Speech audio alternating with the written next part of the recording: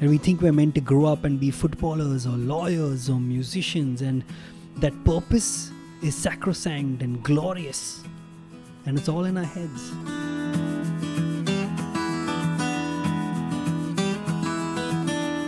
Hi, my name is Kunal Rao. I am a writer, a comedian, and I have never seen a film in a theatre alone. I often feel that I have learned more from pop culture than from actual life, mainly because artists have this uncanny ability to identify and capture concepts that we struggle to express into a short cinematic or musical moment. In this podcast, I take a scene, dialogue, lyric, or moment from a film, TV show, book, or song, and I explain why it was my favorite bit. Spoiler alert, in some of these episodes I may reveal some plot points, so please tread with caution.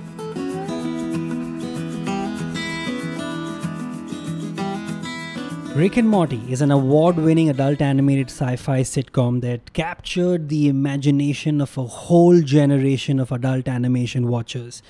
I specify adult animation watchers because that's a separate breed by itself. I truly believe that animation films are way better than live action because you can do so much more with it, given that you have so much freedom of expression.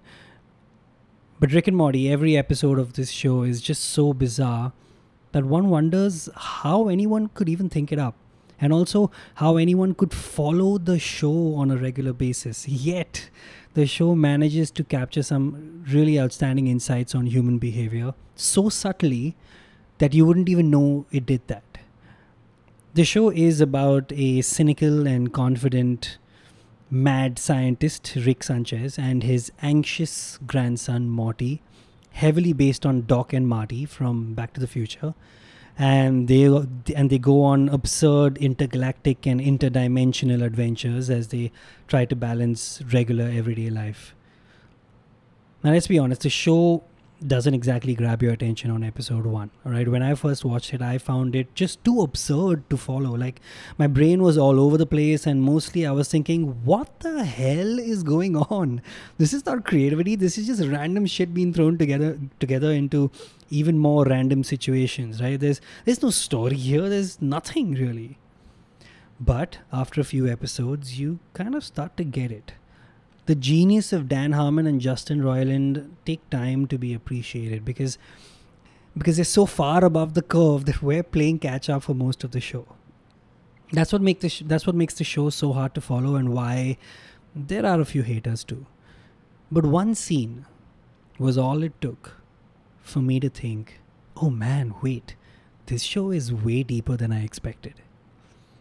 And the scene that turned the show around for me is what I'm going to talk about today on my favorite bit. It's the opening scene from season 1, episode 9. The family is sitting at the breakfast table. Mad scientist Rick is fiddling with a tiny robot. On activation, the robot looks up at Rick and says, "What is my purpose?" Rick: "Pass me the butter." The robot then proceeds to roll across the breakfast table, picks up the butter and drags it across to Rick. Rick: "Thank you." Robot once again: "What is my purpose?" Rick: "You pass butter." The robot then hangs his head, looks at his hands with despair, and says, "Oh my God." Rick: "Yeah, welcome to the club, pal." And this right here is when I loved the show. Without exaggeration, I paused that scene, I rewound it, watched the scene again, and all I could think was, did the writers just capture the entirety of nihilism in a single 1-minute opening sequence? And just like that, I was hooked.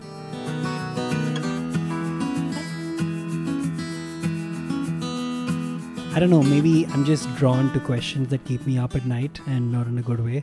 I've often wondered this question myself, many 14-year-olds wonder, people unhappy in their jobs wonder this, people walking out of their CA final exams wonder, people going through a breakup or a divorce wonder, what exactly are we doing here? What is the point? What is the meaning of life? What is our purpose?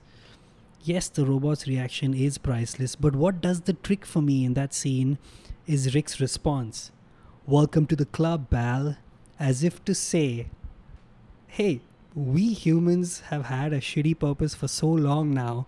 Your disillusionment with life, while acceptable, tiny robot, is nothing compared to ours, okay?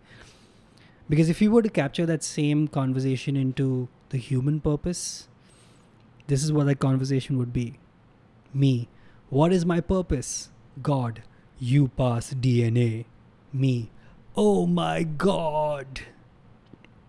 Isn't that all there is to life? You just make babies and pass information on to them through your DNA. What a way to live, right? And what a way to die. And I get it. I appreciate the sadness and the disappointment in its purest form. The idea that we have no purpose or a lame purpose like passing DNA to a progeny may even be believable and acceptable by many, but it is the disappointment when we find out that is what makes it hard. Like, we believe that humans are these amazing creatures that are destined to change the planet and the universe and whatnot, and we back up all our dumb Instagram photographs on massive internet servers as if it's the most important thing in the world, and we think we're meant to grow up and be footballers or lawyers or musicians, and that purpose is sacrosanct and glorious, and it's all in our heads. Because when we read about nihilism, it just hits you like a 10-ton truck. Like, oh wait, life is empty and meaningless. Our purpose doesn't exist. All we do is pass DNA. That's it. We believe that we are meant for something amazing because that's what the media tells you. That's what our parents tell us. And then it all comes crashing down when we realize the truth. There is no spoon. Anyone who follows various philosophies on existentialism and nihilism knows that it can shake you a little bit. Now, I had been casually reading about these pointless philosophies before, but they didn't really hit home until I saw this scene. The sheer disappointment in the robot's body language and the complete apathy of Rick, his creator, kind of made me wonder about our relationship with our creator, right? Why are we here? Why do we have this bullshit ability to be aware of our own existence when it means nothing more than passing down genes to our progeny? I have so many questions that I doubt I will easily get answers to. What I would like to offer is a path. And it was best captured in a meme I saw. It is my favorite meme about nihilism, and even though it's not really about nihilism, it helped me challenge the negativity and disappointment and the catastrophic hopelessness that comes with the awareness that life is meaningless. It captures the one thing we humans have over other animals: choice. And this is the meme. 2 images. 1, a drawing of a boy, depressed, disappointment, given up hope, covering himself up with a blanket, lying listless in his bed with a frown on his face. The thought bubble reads, "Nobody cares." And a second drawing of the same boy, grinning from ear to ear, with his arms raised in the air in celebration, confetti all around him, and the thought bubble reads, "Nobody cares." And that is the difference between someone who is happy and someone who isn't.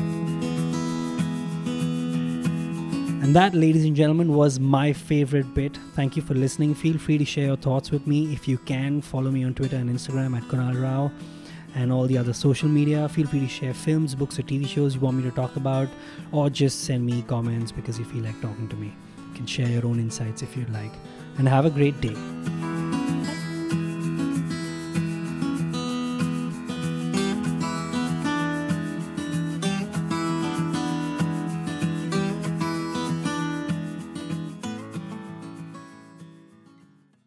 The meaning of life is that life is empty and meaningless. And it is empty and meaningless that life is empty and meaningless. Therefore, we are all free.